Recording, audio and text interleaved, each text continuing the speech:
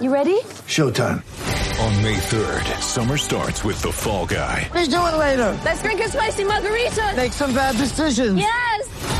Audiences are falling in love with the most entertaining film of the year. Fall Guy. Fall Guy? Fall guy. That's what the poster said. See Ryan Gosling and Emily Blunt in the movie critics say exists to make you happy. Trying to make it out? Nope. Because I don't either. It's not what I'm into right now. What are you into? Talking. Yeah. The Fall Guy. Only in theaters May 3rd. Rated PG-13. Get ready for the greatest roast of all time. The Roast of Tom Brady. A Netflix live event happening May 5th.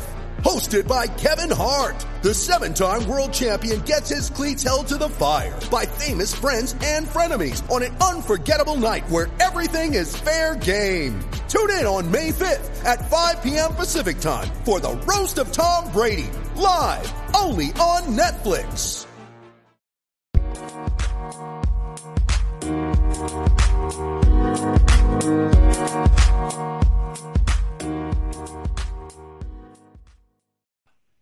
And we are live with the Standing Room Spartans podcast. Your host, Kevin Parker, your co-host, Scott Martin, here post-Super Bowl. We're recording this before the Super Bowl, so we gave our predictions last week. We're both on the Chiefs here, but hope everybody enjoyed the Super Bowl. If you had some kind of Super Bowl party, hopefully, of course, everybody's safe and healthy, but hopefully you had a good time. You're back at work today. Maybe you took the day off because post-Super Bowl Monday should be a national holiday, but unfortunately it is not. But here we are, a lot of news going on around MSU. We have some money into the program. We got National Signing Day last week. Lots of stuff to get to. Before I do, Scott, we're sitting here on a Sunday afternoon. The Super Bowl is upon us. We have not gotten there yet. First of all, I guess, what's your plan for today? Do you got anything going on for the game? Not too much. I'm going to fire up the projector, which is usually a special occasion event, get that out for the big game. We're in the middle of a snowstorm today. We're supposed to get like half a foot of snow. So got all our ducks in a row yesterday, hanging out the rest of the day, enjoying the snow from inside, and going to have a good time. Going to have a few beers, have some good food, and just watch what happens. Yeah, we got a small gathering. We'll get a couple people together, and we'll have a good time. I think I've watched the Super Bowl alone. Actually, last year it was just me and my girlfriend, and it's nice. Like it doesn't feel the same. So we got a group of like 5 people that we're getting together watching the game. Should be fun. Have some food, have some beer, and all that fun stuff. But we got a ton to get to. Want to make sure we don't waste time talking about a game that, well, by the time you're listening to this, has already happened. So we got some good mailbag stuff. We'll talk about all the recruits now that the class is finalized. Again, we all know by now, if you're listening, about the donation into the Michigan State program, athletic program. We'll talk about that with a kind of fun twist on it with the mailbag question. We got, the schedule was updated. There's so much stuff going on. So let's jump in here with a question from our guy, Luke Baker, which is, suppose you own a yacht and you are going on a week journey, what 3 famous people would you take with you and why? He did put famous people in quotations, so I guess it can be a moderately famous person, I guess. But Scott, I'll turn to you first here. At LW Baker 33 wants to know, what 3 people are you bringing on the yacht? All right, we're going to keep it on theme here. I didn't do this on purpose, but I guess all my favorite people are MSU related. So first and foremost, Draymond Green for entertainment purposes. Oh, he'd be a blast. I mean, he loves to party, and I want to party with him.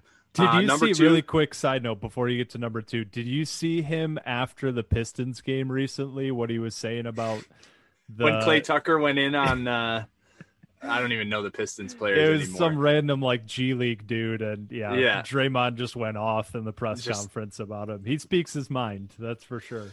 He more than usual lately. I feel like his press conferences have been very vulgar, which I mean, whatever. I'm not gonna, I'm not scared He's away a by fan that of the kind of F-bombs. stuff. But I don't. That's not normal. Yeah, I feel like in sports media.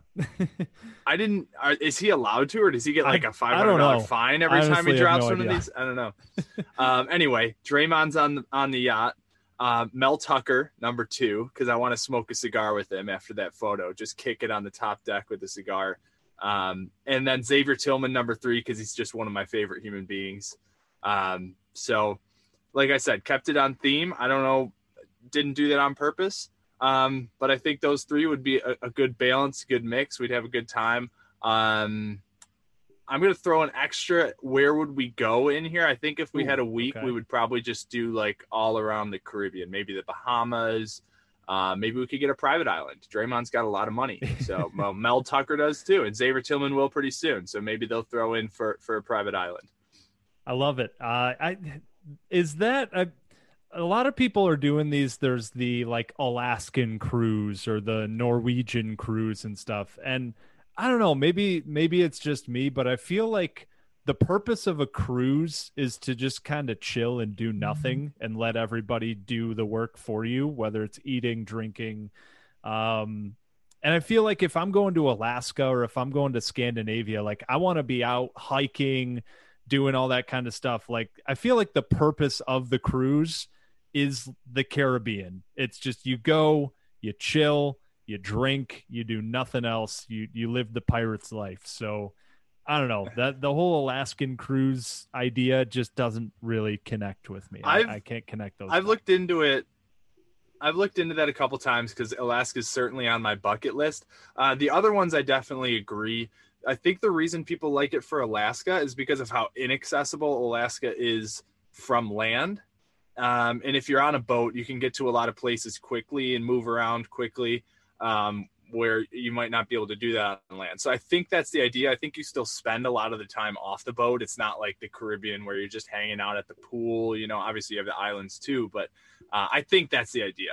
I've never done it. I've done a couple Caribbean cruises, but I agree. I mean, if I'm going to be on a boat for a week, get me somewhere warm where I want to party. Yeah, that might be a good point. I got a good friend of mine, Natalie, if you're listening, shout out, who is from Alaska, who maybe can give me some idea of why people do that. But so my 3, I cheated a little bit because one of them is dead. But it's one of my all-time favorite people that I would die to have a conversation with, and especially to sit down for a week, throw back some booze and have a good time. My number 1 was Anthony Bourdain. I think he would be an absolute blast to just spend a week with, boozing. And the other side of this too is he can cook all of our meals. So not only are we just having a good old time, but we're eating some world-class food. Anthony Bourdain would be awesome. Number 2, this is just a totally random list of people, by the way. Number 2 is John Daly. Speaking of throwing back some booze and having a good time, man, imagine a week on a boat with John Daly. Holy hell. I can imagine a couple days with John Daly. A week? I don't know. I don't know if I'd survive. I might just throw myself overboard by that time. And number 3 is somebody that's a little bit off the wall, but I actually recently listened to an interview with him on the All the Smoke podcast with Matt Barnes and Steven Jackson, and it's Jamie Foxx. Just nice. It's a little off the wall, but he's wildly talented and hilarious. Like some of the stories that he does all these impersonations. Like, I feel like he would just be a great like chemistry guy to have on the boat.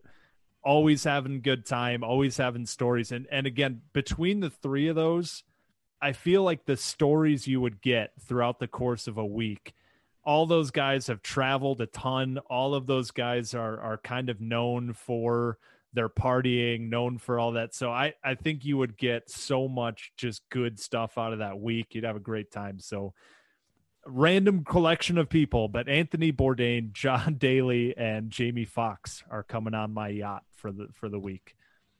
I'm not sure the 3 of them could survive being around each other for a week. That's like such a mismatch pairing. I think you'd certainly get some fireworks one way or another.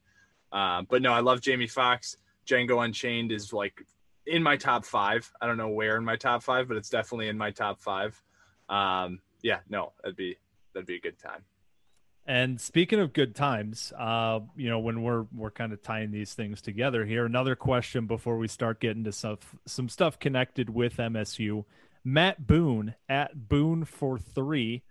The question, Matt, I got to give you a little slack here because we're asking for questions, and obviously you just said crazy night in college and post-college. And I know what you mean, like what was the craziest night or something, but the extra characters aren't going to kill you. I would appreciate a little bit more clarity next time, but crazy nights in college and post-college. I think I could speak for both of us in saying that there have been a handful of them that we really can't remember. There's a foggy memory due to, well, a lot of booze, and I can speak for myself in saying taking part in some hot leaf over the course of my 4 years at Michigan State. So the memory is a little shot on some of these nights. A lot of these nights we've spent together, Scott. We lived together for a couple years at Michigan State. So man, do any of these stick out to you? Was there anyone that really stood out, or any collection of them that jump out to you? Yeah, I mean, there's so many individual nights. I don't know if there's one specifically from college that was like that was the night. I mean, there were a lot of nights that had individual events that when you put them together, obviously is a great collection of memories. I would say the wilder collection would be like St. Patrick's Day. Any Michigan State grads know St. Patrick's Day on campus is it should be a national holiday, at least at East Lansing, municipal holiday. Getting up at 5 a.m. to go down and start playing drinking games. You crack the shower beer, take a shot of Fireball as soon as you wake up, whatever it is.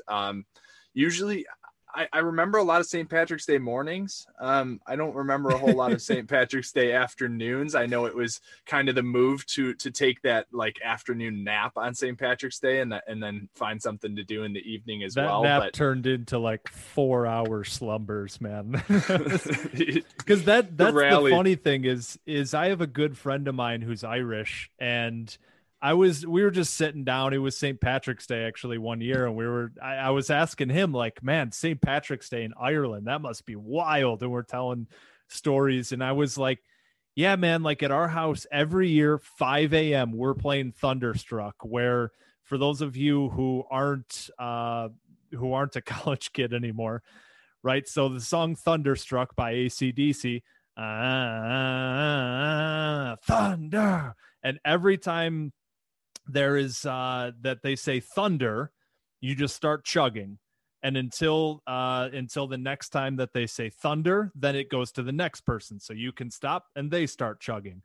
And there's a couple of the moments where they get into some of the verses in the song, so you got a solid like 15-20 seconds between. So that was kind of the tradition. The move is like 5 a.m. we're kicking that thing off. So yeah, man, like you said, by 10, 11, even like by noon, it's pretty sloppy. So but even he's like, man, that's absurd. Like, why would you do that? And it was absurd, right? There's no reason to get up at 5 because no one was making it past like noon, regardless of what time you get up. And then you hit, the afternoon nap, and then the rally, which was the hardest part of the day. You can get up at 5. The excitement's there. When it's like 5, 6 p.m., you got to drag yourself back up and, get ready for the evening festivities. That was a rally for the ages, for sure. But, plenty of, I remember the biggest challenge a lot of kids had was that teachers would still require attendance at class. Dear. So you had that decision of like, I avoided any situations where I had to go to class or I had to make any like tough decisions. I never had one that lined up where we've had a couple friends who had exams or something on St. Patrick's Day. And like, I'm glad I never had to deal with that part of it. Yeah, no, I never, I think I got out of all of my real world obligations for every St. Patrick's Day as well, but plenty of stories about, the water bottle in class filled with all kinds of things. You got like your 10 a.m. class, you got your coffee and Bailey's at a minimum. But no, yeah, St. Patrick's Day, I mean, the collection, there were a few different ones, but I wouldn't hate if I never really touched green beer again in my life. I don't know why that's a thing. I genuinely, that part of it, if I ever see green beer again, it's just, I stay far, far away from that. There's just something about drinking green. Like I'm the same with like any shots or cocktails or anything. I'm avoiding anything that's like electric colored, like that green, the neon blue stuff, the yellow, like, no, that's because I already know how that's going to make me feel in the morning. And I know the green food dye in the beer is not going to make any difference in my hangover, but it just feels like it gives it an extra little kick that's just unnecessary. And if by chance it is coming out one way or another the next morning, I don't need to see that again. Yeah, no, it's and green. I don't know about you, but I mean, green always represents like the worst flavors. Green apple. Everyone I know has had a bad experience with green apple flavored vodka in college. Like every single person I know had like that night with green apple vodka, myself included. I don't know if you did, but and it just ruins. Mine like was Captain Morgan. I can't even smell that stuff anymore, and I'm 26. God, the apple one. No, just the normal, like that spiced rum. I'm like 7 years removed from it, and I still can't even smell it. Yeah. Speaking of living the pirate's life, I can't do spiced rum either. It is the bottom of the list of liquors for me. But no. So moving on out of college, I know most of our wild experiences were from college age. But what about? I mean, there was a second half post college. I don't know if you've tapered down your wild nights, but I have anything stick out? Yeah, I have since. There was a couple when after my senior year finished up, there was basically, like, long story short, my family, we all went to Europe together because my grandparents are from Poland, and we came to bury their ashes, basically. But I decided, because basically I have the plane tickets already, and that's the most expensive part. Like, why not stick around? So my family, we were together for a couple weeks, and then I stayed for a couple more weeks and just bummed around Europe for staying in like cheap hostels and stuff. And there were a handful of very questionable decisions made between Budapest, Prague, Amsterdam, that we won't go into the details, but there were certainly a few, but one night that really, it's just one of those where it doesn't seem like much, and maybe it's one of those you had to be there moments. But the three, actually, TJ has been on the podcast before. The three of us, Scott, myself, and TJ, we were up at Isle Royale. For those who don't know, that's a little bit north of the Upper Peninsula National Park, an island that's basically dedicated to backpacking. And so we were up there for like 5 nights, 6 nights, something like that. You get to a point where you're walking 10 miles a day with 60 pounds on your back. It's hot. We were there in like August, sun's beating down on you, and you get a little delusional, right? You're down on your calories. We were partaking in some extracurriculars, a little bit inebriated. And there was a night we were sitting in our tent, or it was some kind of shelter. It wasn't a tent, but there was a light off in the distance, and TJ looks up. He's like, "You guys seeing this?" And it was, like if everybody can imagine the like an airplane light when you see in the night, except it's not blinking. Right. And this thing's darting around in the sky, left, right, up, down, quickly. And we're sitting there watching. We're like, well, it's not an airplane, right? Because that would just be going slowly in the same line. It's not like a meteor, because, of course, out there, you're in the middle of nowhere. You get the night sky full. It wasn't a meteor because it's moving left and right and up and down, and it's staying constant. We're just thinking, and of course, the first thing that comes into my mind is like aliens. So the three of us are like, holy shit, aliens. Like, and if your there's a mind's- place, if there's a place where you're going to run into aliens, it's not deserted, but it's a remote island in the middle of Lake Superior where nobody's around and no one's going to believe you, right? Right. And our minds, TJ's freaking out. Like TJ's going full blown panic. He's standing there, in the shelter. He's got his sleeping bag still wrapped around him while he's standing up, like kind of trying to pace, but obviously he's in a sleeping bag, so he can't get very far. He's just like, guys, I don't know what to do. Like, I don't know how to handle this situation. And like, I'm just sitting there silently trying to come up with an explanation. Right, we're Kevin's just trying like, to think of like anything. We're like, okay, you're come on. sitting there like, let's trying be to real. like crack tension breaking jokes and like talk us off the ledge here, and we're all just like coping in our own way, but none of us can figure out what this is. I'm like, yeah, man, like, let's be honest. Like, if we're abducted by aliens, like, that'd be pretty cool. Just don't say that, man. Don't say that. Not now. So eventually, like, we're about to kind of like, it's like, all right, whatever. Like, we've accepted it's aliens by now. Like, we got to go to bed. And I think it was TJ who were just laying there. It's been quiet for a couple minutes. And he's just like, drone.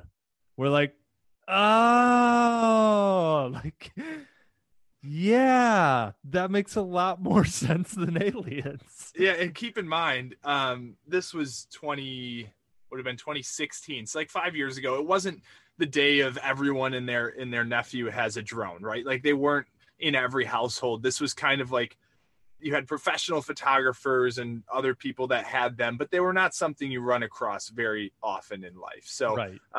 It was not the first thought that crossed our mind. But we ended up hearing them like come back up, I think, closer to our site, and they were chatting about it. And we got that confirmation so we could finally go to sleep. That was a solid 2 hours of inebriated panic. Yep.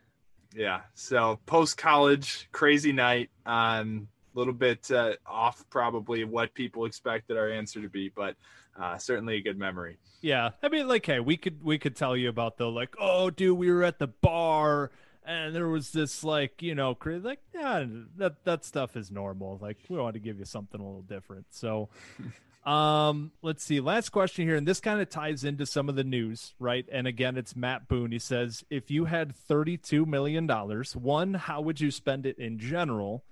And two, what would you want it to go towards at MSU in specifics? One thing I would want is individual seating chairs, I'm assuming at the football stadium. I would love a roof over the stadium, but I'm pretty sure you need more than $32 million. Probably, I would imagine. I do love the individual seating idea that they do have, like the little backrest that you can buy if you're a season ticket holder. That was actually one birthday present that my brother and we bought for my dad one year, was the seat back on the bleacher.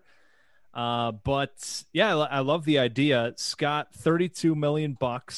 If you had that and you're not spending any, like if you're not giving any to the university and you just get fund money, what would you do? And then if you had $32 million that you are forced, you have to give it to Michigan State, where would you want that money to go? So if I had $32 million to spend, say I win the lottery or whatever, first of all, I'm investing enough to retire. I don't know how much that would take, but like I'm setting aside enough to not work or only work, where I want to for fun. Cause I like the job, not that I need it. So set that amount aside, start a foundation, help a few charities here and there, whatever, wherever I want to. But the one thing I will say is season tickets for life, like good, either a suite for life or like front 5 rows, behind the MSU bench, season tickets for the rest of my life. I mean, I know you said not going to Michigan State, but that's a requirement either way. Yeah. If I made a $32 million donation, it's all going to one place. And this is for the students of Michigan State. I think we might have the same answer here. To renovate IM West. Yes. Yes. Thank you. We didn't talk about this before, No. but I had the same thing written down, and I thank you for saying this. It is so long overdue. The fact that they charge, I don't know if they still do, but when we were there, they charge you a gym membership to go to that dump, like on top of your tuition, is criminal. It was what, like $80 a semester or something, which like isn't an insignificant amount of money when you're a student. Not when you're in college. Like, yeah. $160 a year.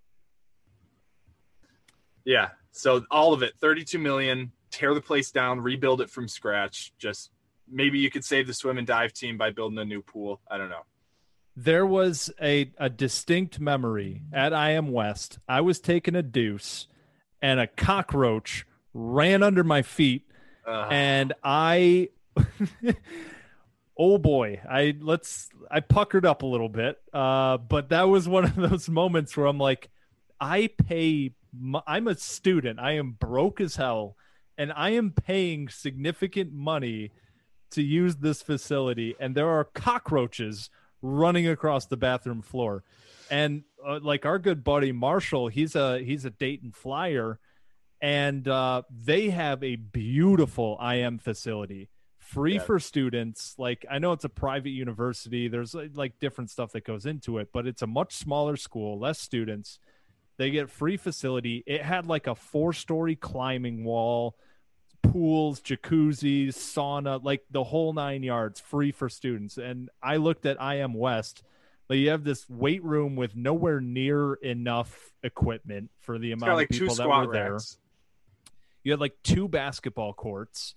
You didn't have any like pool, hot tub, like nothing extra, right? It's just basically exactly what you would sign up for like a gym membership at a normal place. Oh my God. Thank you for saying that. Cause Jesus, that was the first thing I wrote down.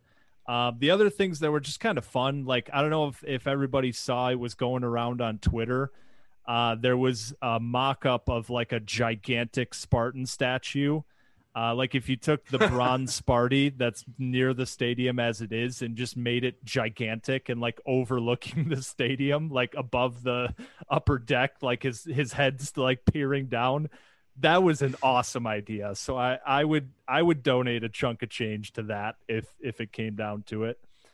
The other thing MSU related that I had was, again, it would probably require more money, but a series of underground tunnels that went from at least all of the dorms to all of the main class buildings. So like I lived in Brody freshman year, and if I could have an underground tunnel that takes me from Brody to Wells, for example, and then another tunnel that could take me from Wells to like the engineering building.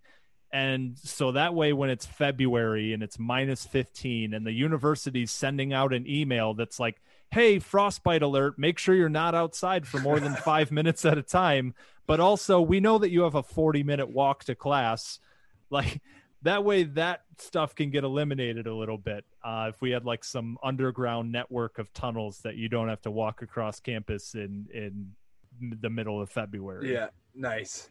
Do you remember, this would have been our sophomore year. We were coming back from winter break, and they canceled the first 2 days of class for the semester because it was like 0 degrees with wind and blizzard conditions and everything. So they canceled the first 2 days, and the weather didn't really change, but they were like, well, we can't do this forever. So you guys are going to have to figure out how to get to class. And they did. They sent out these frostbite warnings. They're like, your skin may start to, die in 10 minutes. And we're like, okay, but this campus is like 30 square miles. Like, what do you want us to do? And they're like, well, try to like link up buildings and like hop in and out and, wear 2 things over your face. And we're like, this is criminal.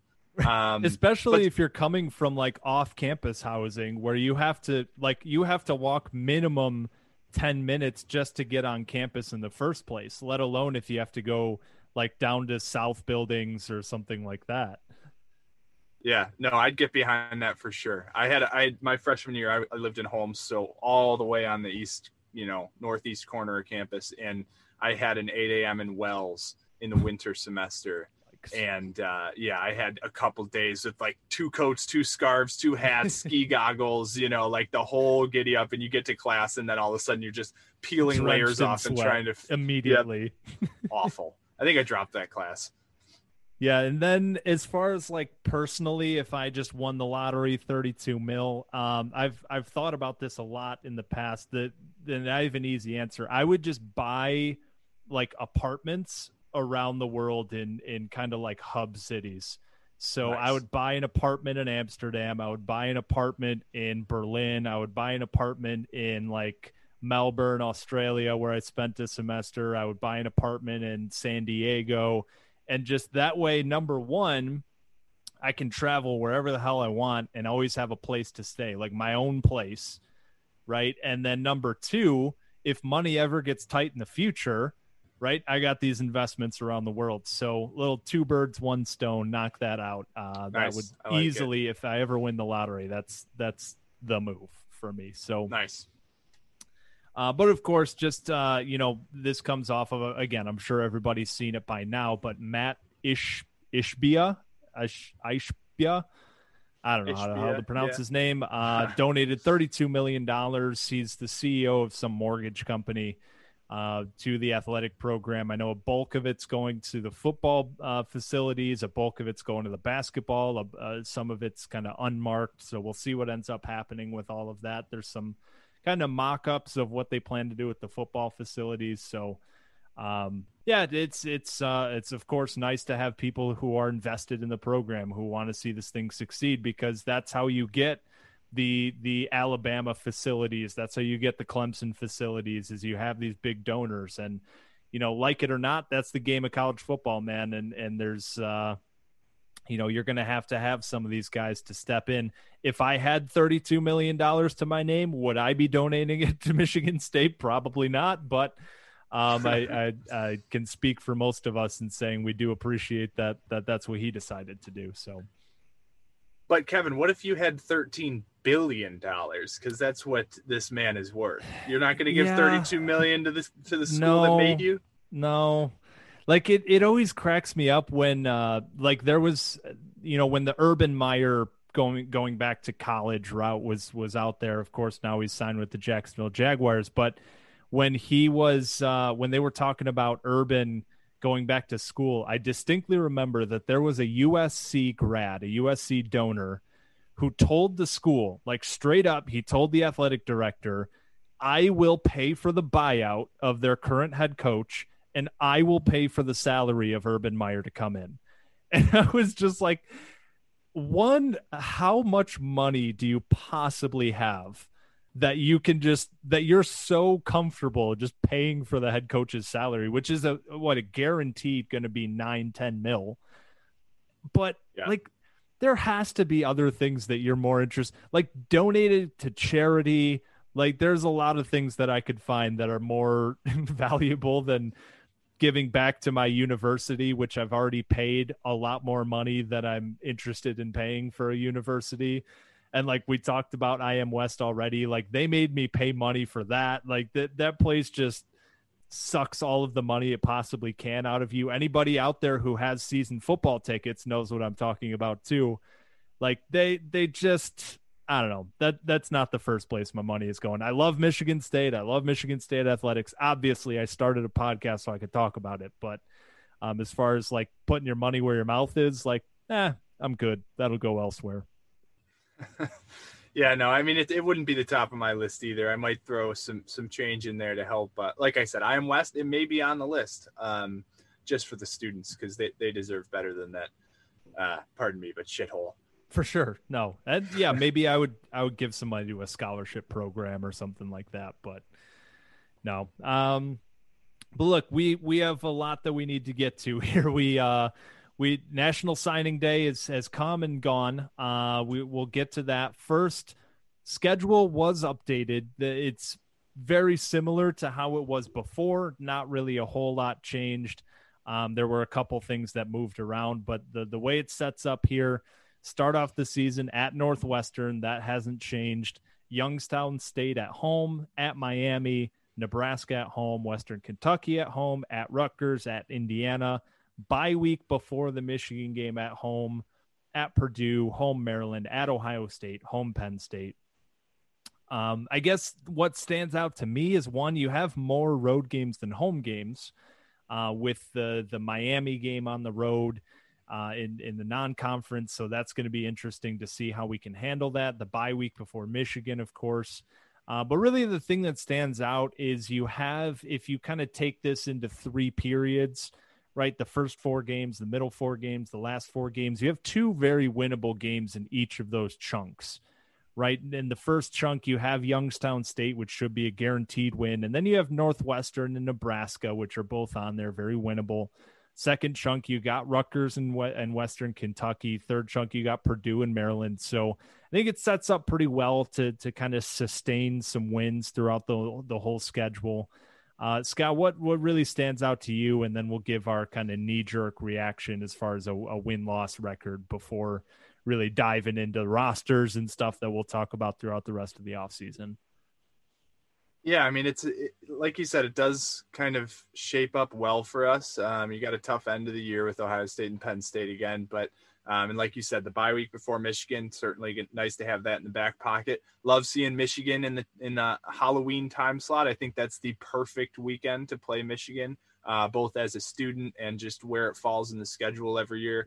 I love seeing that. I'm personally really excited about this Miami game. I know it's on the road. It's on my birthday, which is exciting. But it's the first big non-conference show for Mel Tucker's Spartans. I mean, it's not going to be the marquee matchup of the weekend, but as a Michigan State fan, a really exciting chance to see us kind of measure up against a traditionally strong non-conference opponent on the road. I don't expect us to win this game, but there's, as everybody knows, there's so many variables with this program. You never know. We get a chance to see De'Aaron King, one of the top quarterback prospects in his class, going into his final year at Miami. So going to be assuming by then, because he had an ACL that ended his year. Right. So week 3, right? It's a little late for a normal non-conference. So I'm assuming he would be back by then, but I guess as a Michigan State fan looking outward, like that's something to monitor for sure. Yeah. So it'll be fun. It'll be exciting.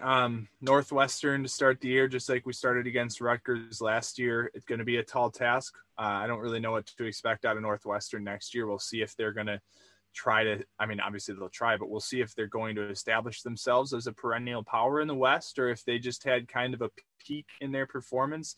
Obviously, Coach Fitz is going to be there forever. I think he's pretty much signed as his lifetime contract. And it'll be a nice test, right off the bat. They're obviously a strong team. They're going to be looking for revenge after we were the first one to spoil their season last year. So exciting schedule. I think there's definitely some peaks and some valleys, but I think it shapes up well, like you said. So let's do we'll move on in a sec, but first pass, no real diving into each matchup. Just take a look top to bottom of the schedule, record prediction, first try this year.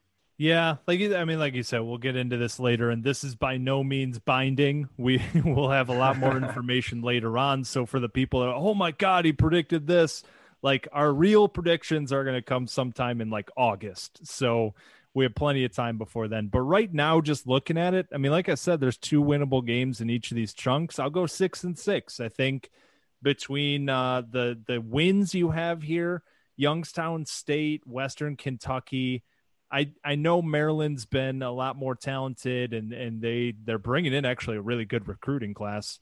But that game's at home towards the end of the year. I think we should be okay there. So other than that, at Indiana, right, are they going to keep this train going? I think Ty Freifogel's coming back, and they have quite a few pieces coming back.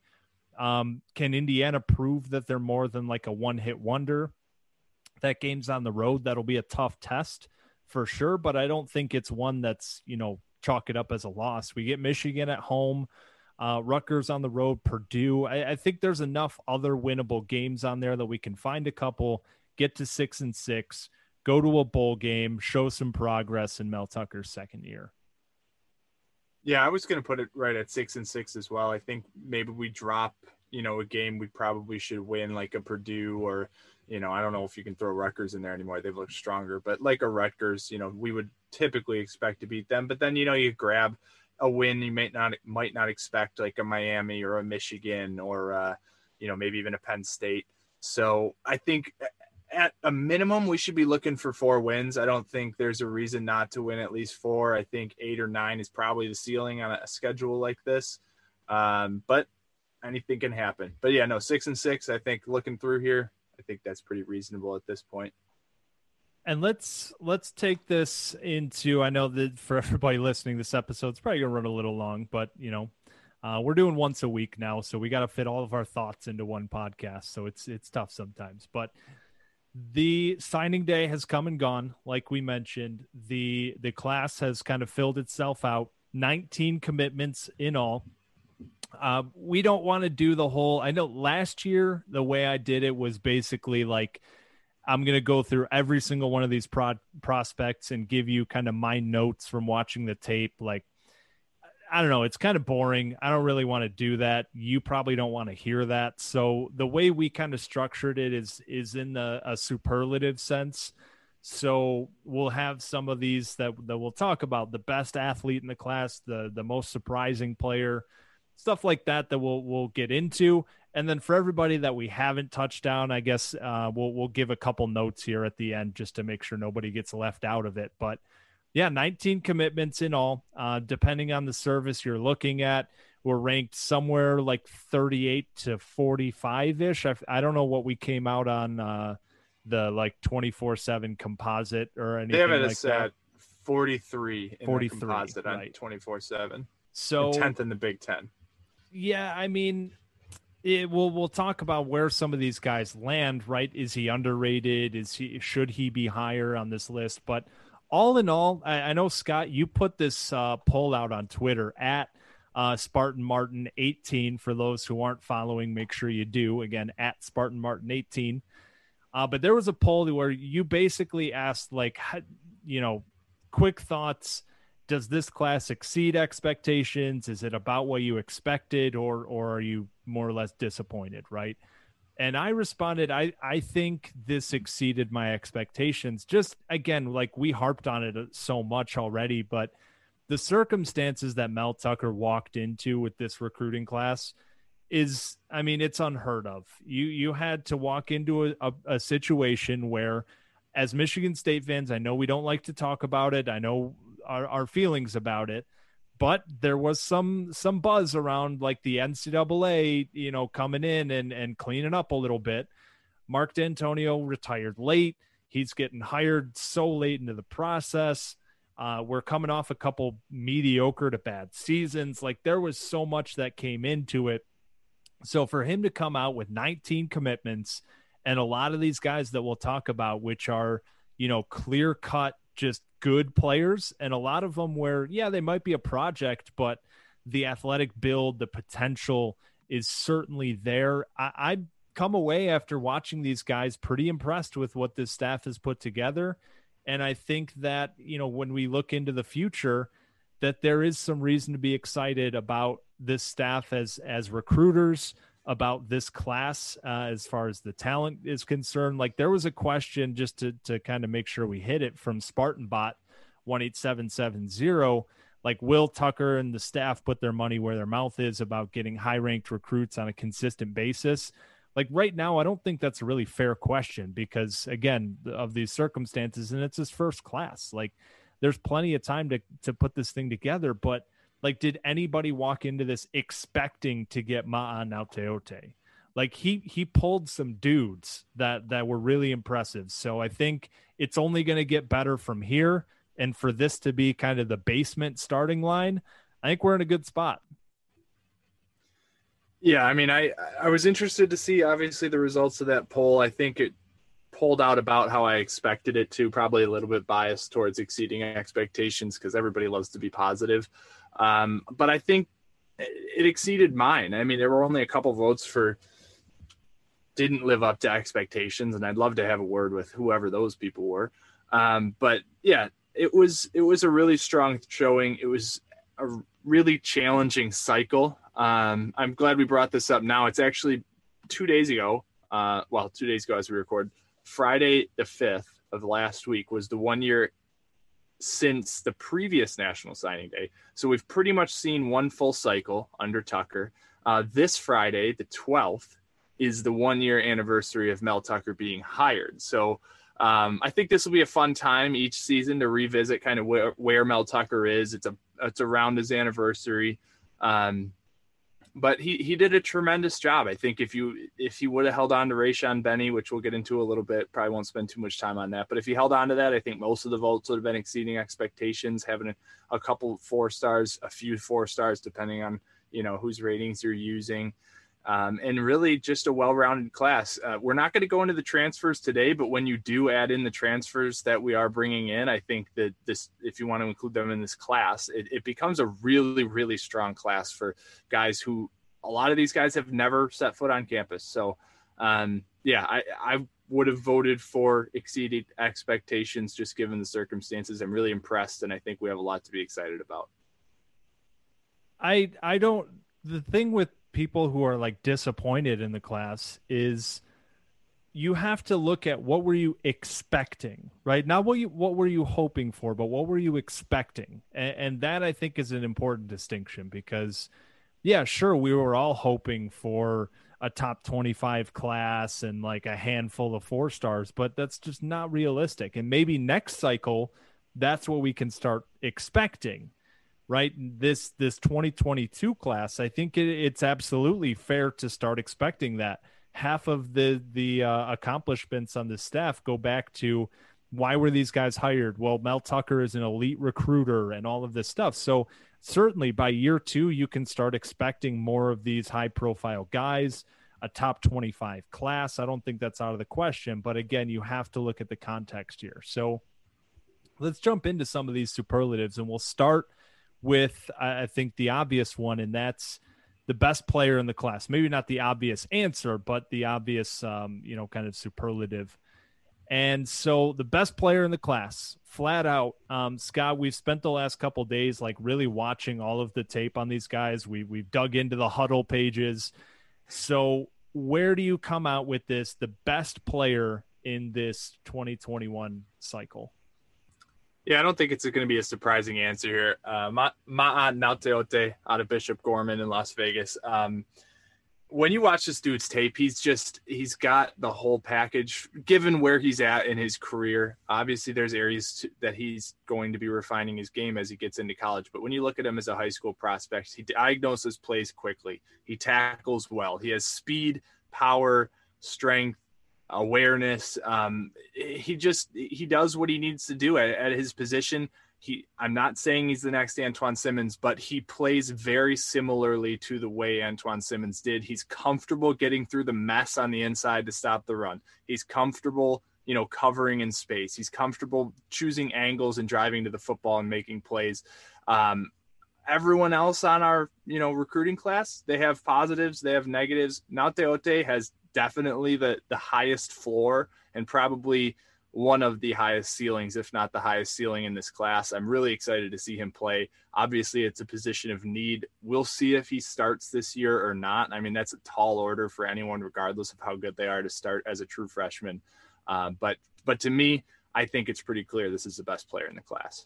Yeah, it sounds like chalk, but I'm going to go with the same. And it's not because of the star ratings or any of that stuff, but man, like you said, you put on the tape and this kid is super impressive. The one thing I wrote down is like he as a linebacker filters through trouble like a great running back does, right? What's the running back trying to do? He's trying to find the hole, hit it, go through and gain yards. Well, now Teote does the same thing, but on the opposite side. Like he finds that hole.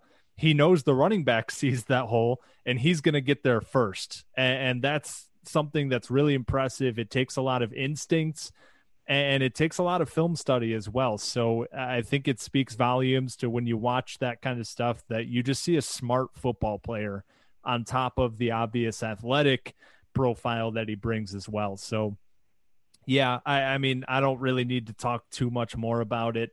Everybody has seen this kid by now, and we're really excited. He does play a lot like Antoine Simmons. I'm glad you brought up that comparison because, the way that he just kind of filters through traffic and filters through the trash in the middle and just finds his way to the ball carrier seemingly every time. that has a lot in similar with a guy that should be on his way to the NFL here this year. So best player, we got a little consensus here. Ma'a Nauteote from Bishop Gorman in Las Vegas. The biggest first year impact, Scott, it might be the same player, it might not be. The guy that you think is going to jump in freshman year and make a real impact. I'll start with this one because it's the same guy. I just, because of not only the talent, but because of the need at the position, really. Like Gino Vandermark, I think, could go in and play somewhere right away, but is he going to be needed to step in from day one at tackle? And probably not, right? So I think Nauteote, given his talent and given just the desperate need we have for a good linebacker, I think he's going to be a guy who can really step in there, make an impact. Maybe he doesn't start, but I don't know if any of these guys really start. So I think that his ability to just get in there and make plays, he'll probably be a rotational guy, I think, this year. So I think Nauteote is going to make the biggest impact. I got a couple kind of runner-ups, but I'll turn to you with what you think for this one. Yeah, and I promise to our listeners, we're not going to pick Nauteote for every answer this entire exercise, but my answer, again, is Nauteote. I went through a couple other guys like a Chuck Brantley because we need a good corner. But like you said, I think he's just the most game ready. He's got great instincts, which leads to, all these guys are going to try to be picking up schemes and picking up playbooks. That's probably the hardest part about being a freshman. But when you do have the baseline instincts, you're going to be making plays and you're going to gain the trust of your coaches. And when you look at the linebackers we have returning, you have obviously Chase Klein, Noah Harvey. We don't know if we'll bring in a transfer, but both Klein and Harvey, who are really the only returning guys who have a lot of reps under them, really want to be that inside guy. I mean, I know we play a 2-man set, but the bigger the run stopper, the guy who's playing between the tackles, they actually have exactly the same measurements. And Chase Klein even was playing a lot of pass rush, kind of like a stand-up end. Nauteote is the perfect guy to fill in, like we said, that Antoine Simmons role that's just completely vacant. You can trust him in space. He's got enough speed to play coverage. You may even be able to flex him out to a nickel spot when you want kind of a bigger package out there. And he's ready more than most of the guys, I think, on this list, if not all the guys. So definitely excited to see him. Hopefully we get a spring game. Well, he's not on campus yet, so we wouldn't get a look at him. But I think given all these guys, he's got the best shot at showing us something this year. Yeah, you mentioned like Chuck Brantley or some of these DBs. Like Brantley's coming in right now like 165 pounds. I know obviously he's got the summer to get his body right, but it's going to take some work to get in there as a freshman, and maybe he does. But I just think as far as a safer bet, he's probably the guy. Most underrated player. So you look at these services, 24/7, Rivals, and you see they all got the star ratings. They all got their, he's an 85, but he's an 87. And it gets kind of obnoxious. And I think I can speak for most people in saying that, it's certainly not everything. And we've seen Darqueze Dennard come in as a 2-star and be a first-round NFL draft pick. So I think to a certain degree, we all know that this stuff is kind of nonsense. There's thousands of college or of high school football players around the country.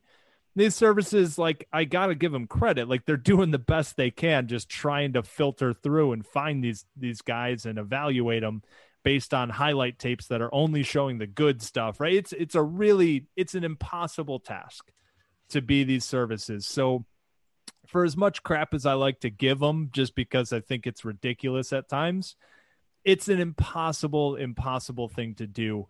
But given this cycle of 19 guys, which one of them, after watching the tape, did you think like, man, he's only a low 3-star, he's only a 2-star, but I think I see a lot more in him? Yeah, so I didn't take it as much around like the star ratings or anything, but just the guy who should probably be getting a little bit more attention in this class. Mm-hmm. And that's Davion Prim to me. Obviously, we had Audric Estime in this class for a while. He was very hyped up. There was obviously some drama when he committed to Notre Dame. We have a stable of running backs between the transfers and the guys who are coming back. And I think the Davion Prim commitment, it was early in the cycle as well. I think it just kind of got lost in the shuffle here. This is a really talented running back coming in. He's really well-rounded. He runs through contact with, really impressive balance. He's hard to bring down. He's got speed around the edge. I don't necessarily expect him to make a big impact this year, like I said, because we have such a strong stable of running backs as it is, and he'll probably just take a year, maybe even 2 with the guys that we have to really start seeing snaps. But it was a strong, really exciting commitment that we got early in this cycle, and I just feel like not enough is being made of him, because he's I think going to be a difference maker in his time in East Lansing. Yeah, I mean, you look at on 24/7, he's the 1,069th ranked player nationally, 63rd ranked running back, 30th best player in the state of Michigan. On Rivals, you head over there, he's the 44th best running back, 24th in the state. Like, not really glowing recommendations for his talents. Most of his offers are MAC schools, and then you got Iowa State and Colorado mixed in there as well. So he's certainly a kid that when you look at him, he's got all of the tools of what you look for in a running back. He runs low to the ground. He's pretty powerful. But he's got some good footwork as well when he's going through the traffic in the middle there. So I think that's a good pick with Davion Prim. Myself, I'm going with somebody who I think was a little bit underrated just because of the nature of how he was played in high school. Stephon Johnson is a defensive back commitment out of Venice, Florida. Ranked like he's basically just not even on the board. Like 24/7 has him as the 141st ranked corner, 217th best player in the state of Florida. Obviously, Florida is an absolute factory for college and NFL talent. Rivals doesn't even have him ranked in the state, and Rivals has him as a 2-star kid. So you watch the tape, he's playing quarterback, he's playing wide receiver, he's playing like running back, he's playing corner. He's playing all over the field, and he really sticks out to me because he's one of those like jitterbug athletes where his footwork is incredibly advanced. He seems to when he has the ball in his hands, it's electric, making people miss, getting around in the corners. When he's playing defense, he's physical. He's getting up in people's faces. He's making hits, making plays on the ball. So I don't know where, like, maybe he's not like a 5-star kid, but 2 stars is very surprising seeing his athletic profile. And maybe he's just one of those kids, and this happens every cycle to a lot of people, where it's just, hey, he didn't go to the right camps. He was playing all kinds of different positions, so schools weren't really sure. Does he want to play quarterback? Does he play receiver? Does he play a defense?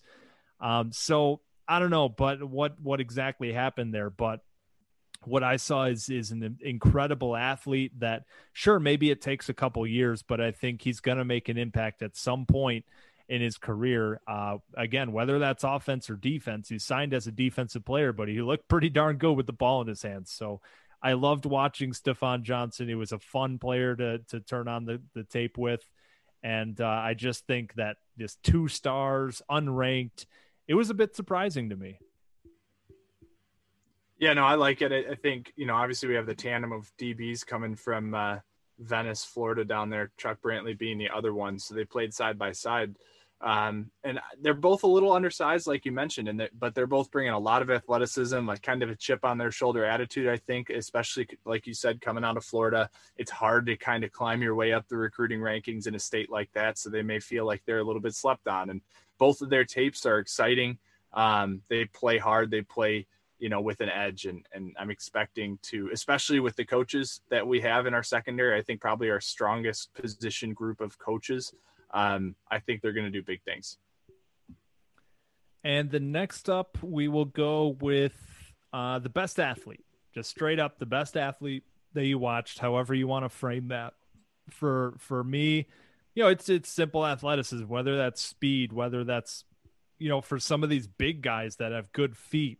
Scott, where did you turn here with the best athlete in the class? So this might be a little bit of recency bias, but I went with Keon Coleman. Whenever you see a guy, on a football field who has a basketball tape like his, it jumps out at you. He's got, I think the one thing he's lacking from an athleticism standpoint is just the top end speed. He's 6'4", he's a bigger guy. It's kind of harder to be shiftier at a size like that, but you obviously have extreme vertical talent, impressively dunking the basketball. And you see that on the football tape as well. High pointing, winning these 50-50 balls. Mel Tucker mentioned he can run the whole route tree.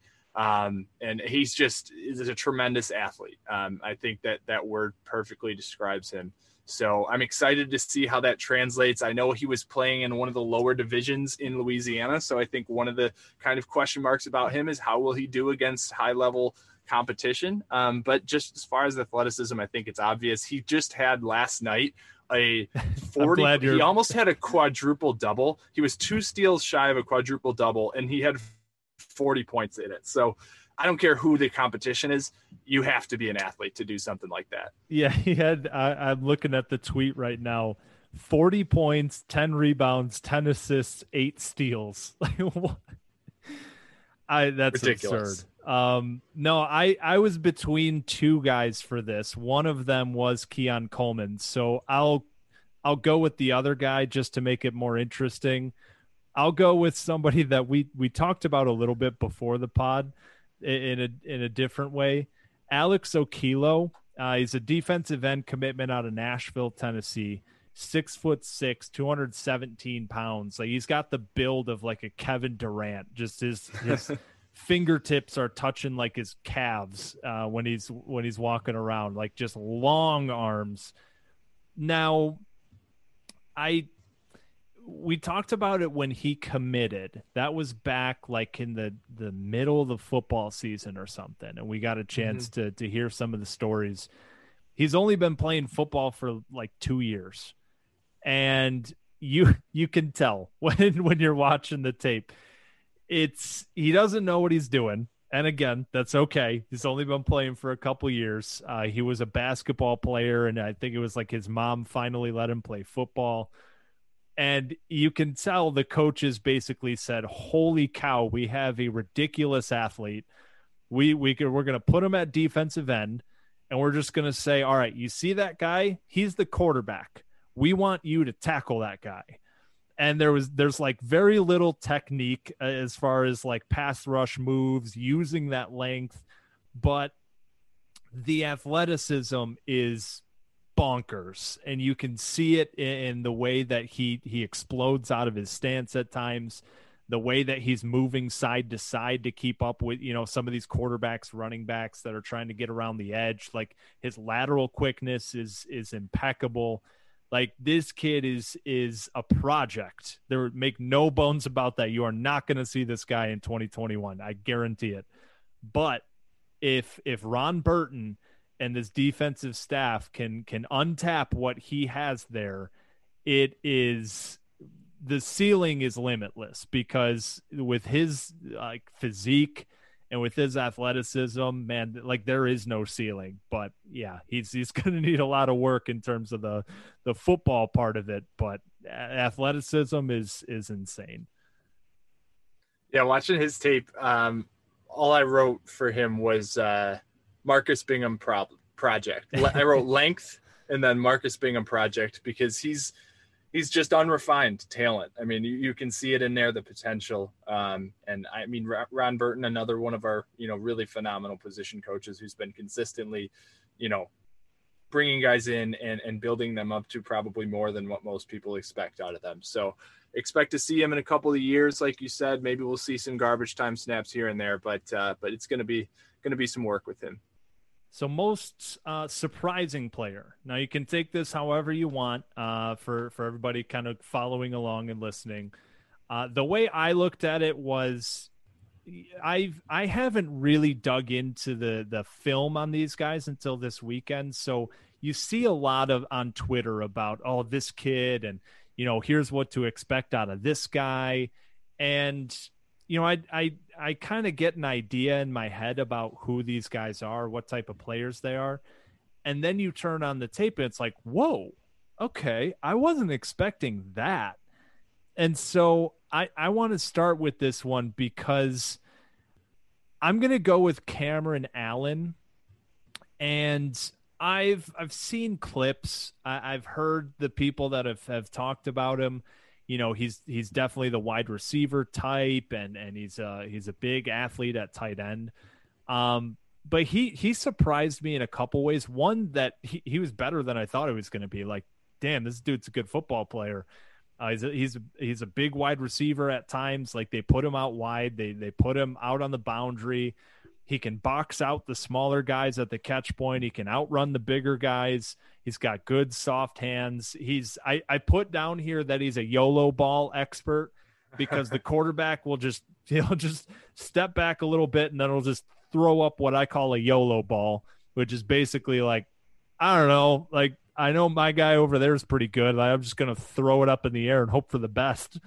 And Cameron Allen seems to come down with those more often than not. But the surprising part was again that he was better than I thought he was going to be just in general. But when he does line up to block, he's pretty impressive. And is he like Geno Vandermark level blocker? Well, no, but he wants to block. You can see that very clearly pop off in terms of his like physicality when he does get in there.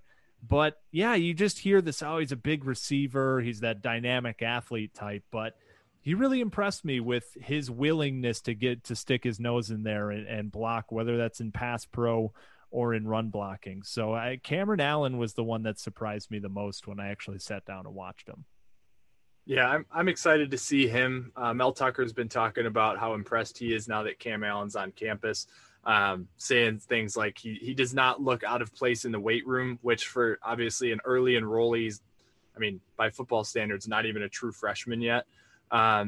It's exciting. Actually, there was a note that came out that made me chuckle, kind of unrelated, but obviously he's on campus now and they have some snow up there. He's from Forney, Texas. So he hasn't seen much snow in his life. And he said ever since he's been on campus, he's been out playing in the snow. And he's loving it. Obviously, you love to hear that they're having a good time, enjoying campus. You never know how those warm weather guys are going to take to, a January in East Lansing. So love to hear that. But I'm excited, definitely, to see what he has to bring to the table. But I'm going to switch gears here. First of all, I want to congratulate us. This is definitely a record for the longest we have ever gone in an episode before talking about a quarterback. That's going to change right now. Just wanted to throw that in there, though. So who surprised me most? Hamp Fay. I know a lot of people have watched his tape. There's excitement around him. I personally really hadn't watched much of his tape since gaining his commitment.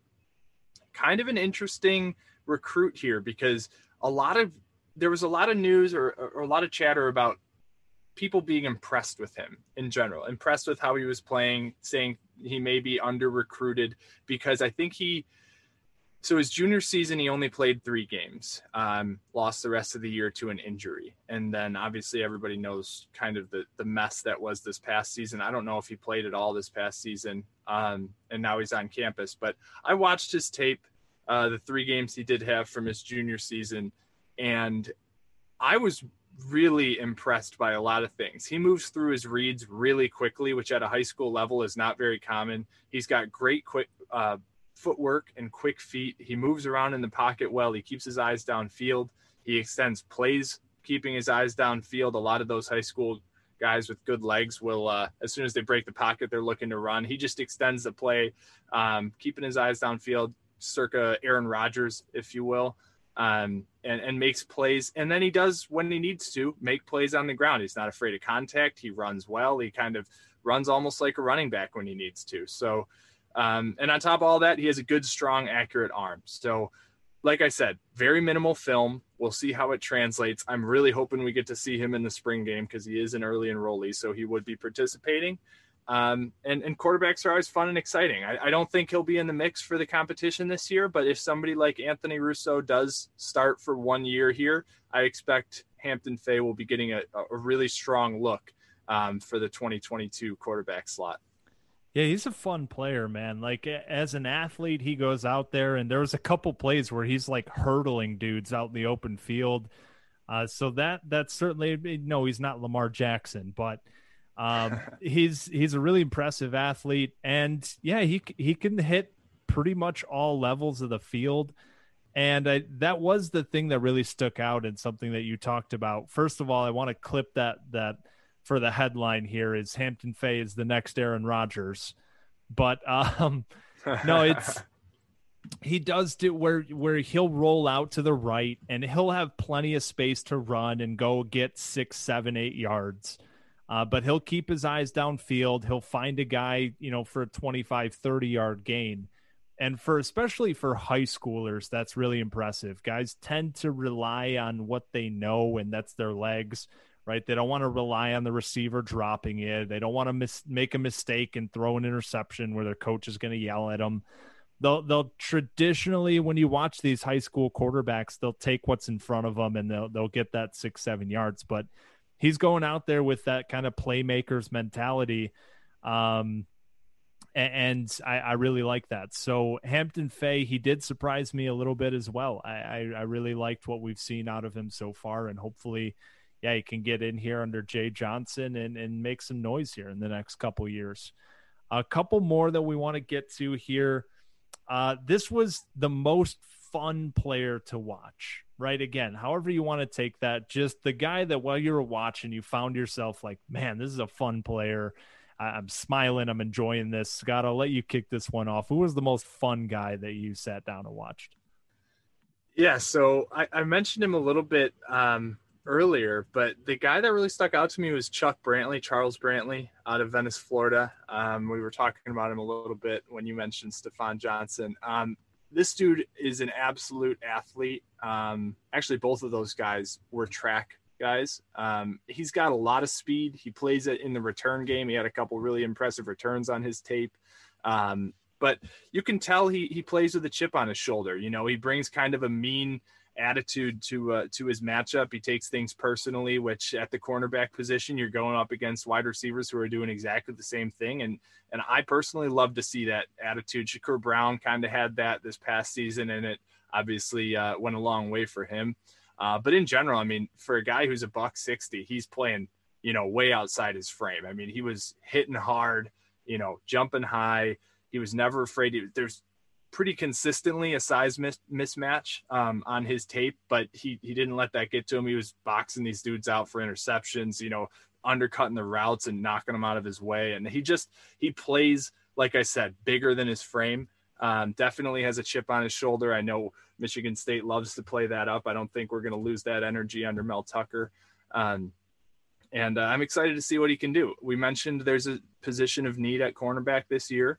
I don't know how these, first year DBs, how much they'll be ready to take on a role like that in year one, but I'm going to have my eye out for him.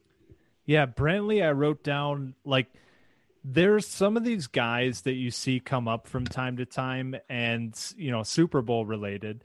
Tyrann Mathieu is one where they just seem to always be in the right place at the right time to force a turnover, to hop on a football.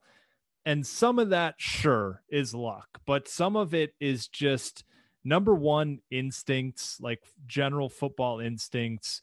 On top of that, you get some of these guys who just really study. And yeah, it seems like, oh, he's always in the right place at the right time. It's like, well, yeah, because he knows that that's where the play's going. Right. But with Brantley, I wrote that down. He just, when he's tackling, he gets his head on the ball and he can force a turnover that way. When he's playing out in coverage, he's got good ball skills, but he always puts himself in a position to make a play. He's not out there just covering the receiver for the sake of covering the receiver. He's out there to try to make a play, make a turnover for his defense. So I thought that was really fun when I was watching him, is just that kind of instincts that he does have. Now, for me, I have one that Michael Gravely was so fun for me to watch. He's not one of the highly touted guys in this class, defensive back out of Ohio. He loves to hit. Man, this guy was out there lighting people up for his entire highlight tape. And that was something that kept catching my eye with all of these defensive backs and really everybody in general when you go through the offensive line as well. Like, this is a physical football class, man. And Michael Gravely was a dude who he's a defensive back, and the first 4 minutes of his tapes are hits. Like, there's very few this was a good pass breakup or interception or something. Like, he's just out there killing people. So I loved watching that. He came in with just absolute bad intentions, and that was a lot of fun to watch. So Michael Gravely, we'll see what he turns into in the future, but for my money, that's a guy I want on my team. Yeah, he's a guy who stuck out for me as well. He has an awesome name for somebody who's going to be laying the wood out there, Gravely. I think it's perfect for if you're, someone who loves the name game. And one other thing that I want to mention about him, he played a lot of nickel or hybrid nickel safety. He's listed as a safety. Obviously, you could generalize that as a defensive back, but if somebody like Gross does go to the outside kind of as expected this season, this could be a guy, he's an early enrollee who could get a look at that nickel corner safety hybrid position that they're starting to move into on this defense. So keep an eye out for that. I don't know if he'll be ready for that, but it did look like a natural position for him in high school. So maybe he'll get a look. Yeah, so that's about what we have here for the superlatives. I want to just kind of run through the rest of the list just to kind of make sure we hit on these guys. Scott, does anything else stand out to you as far as maybe a guy that we haven't talked about yet? I have a personal recruiting crush here, guy who not a lot of people are talking about probably, but Hank Pepper. Want to touch on him? He's a long snapper commit. We've talked about this before. We still don't believe as the Standing Room Spartans podcast will not accept this conspiracy that he's not related to Tabor Pepper. I think there's a higher chance that they are, but don't know they are related because you just don't get elite long snapper talent with a last name like Pepper and just randomly twice in two separate families. It doesn't happen. But anyway, Hank Pepper, great long snapper. A little bit has been made about his ability at linebacker, and he was like an all-conference linebacker. I think he's out of Arizona. Got some accolades in his natural position there on defense. At a minimum, having him, on the punt team, maybe you throw him on the kickoff team, some other places where he can make plays. It's a great ad as a special teams guy. Maybe he's just a career special teams guy. We'll see. But he has an outside shot to get linebacker snaps in his career. He's a 2 or 3 star guy, depending on, which publication you're looking at. But overall, I think it's an interesting upside for, a position that you don't typically look to for diverse kind of skill set, if you will. No, I love that shout out.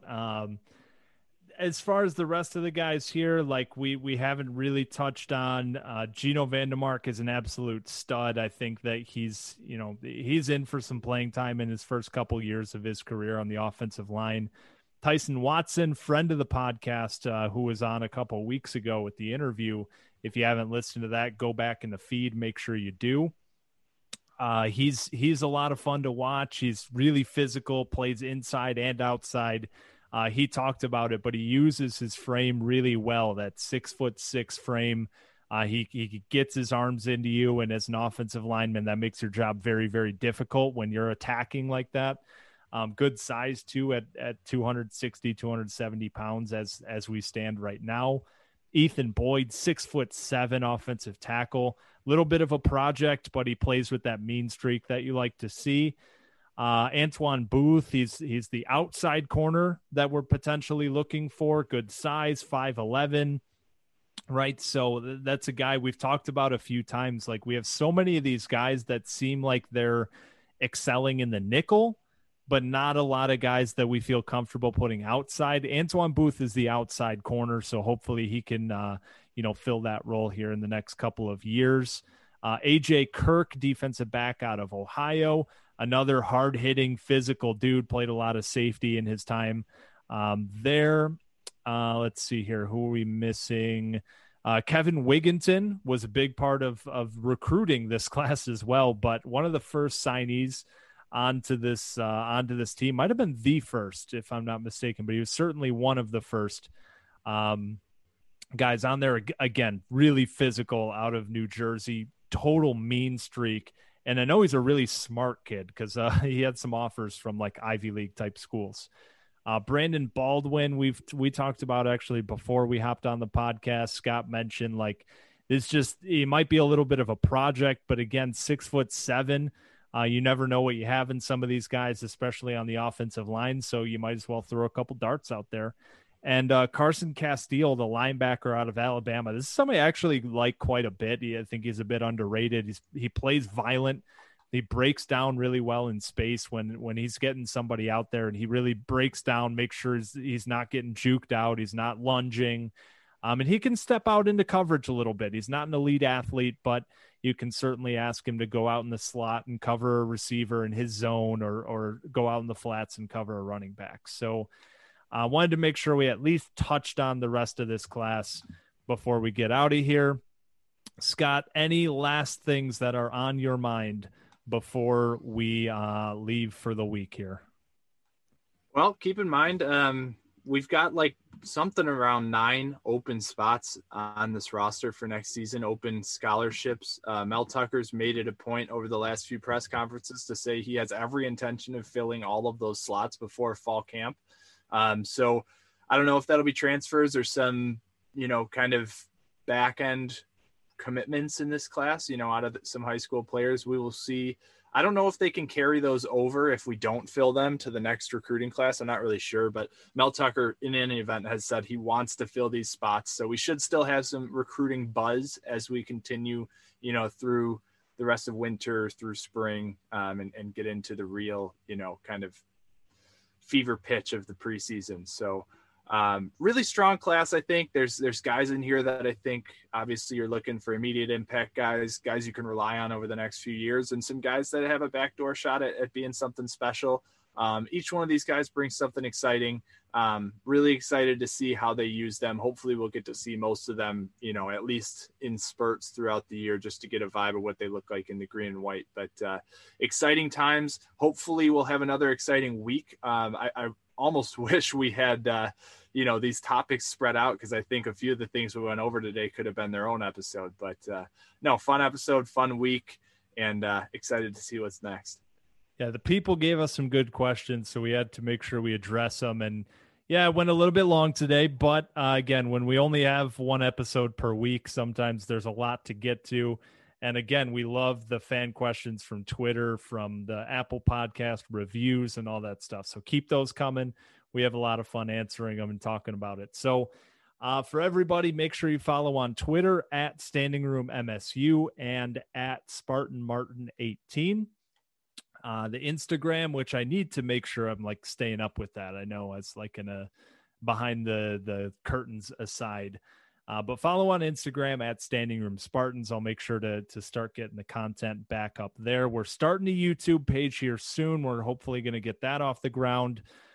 So when we do, we'll make sure we keep you posted on that. And if you haven't already, make sure you subscribed, rate, review, all that fun stuff. Share with any of your friends and family who you think would appreciate the podcast. And have yourselves a phenomenal week. Take care, folks.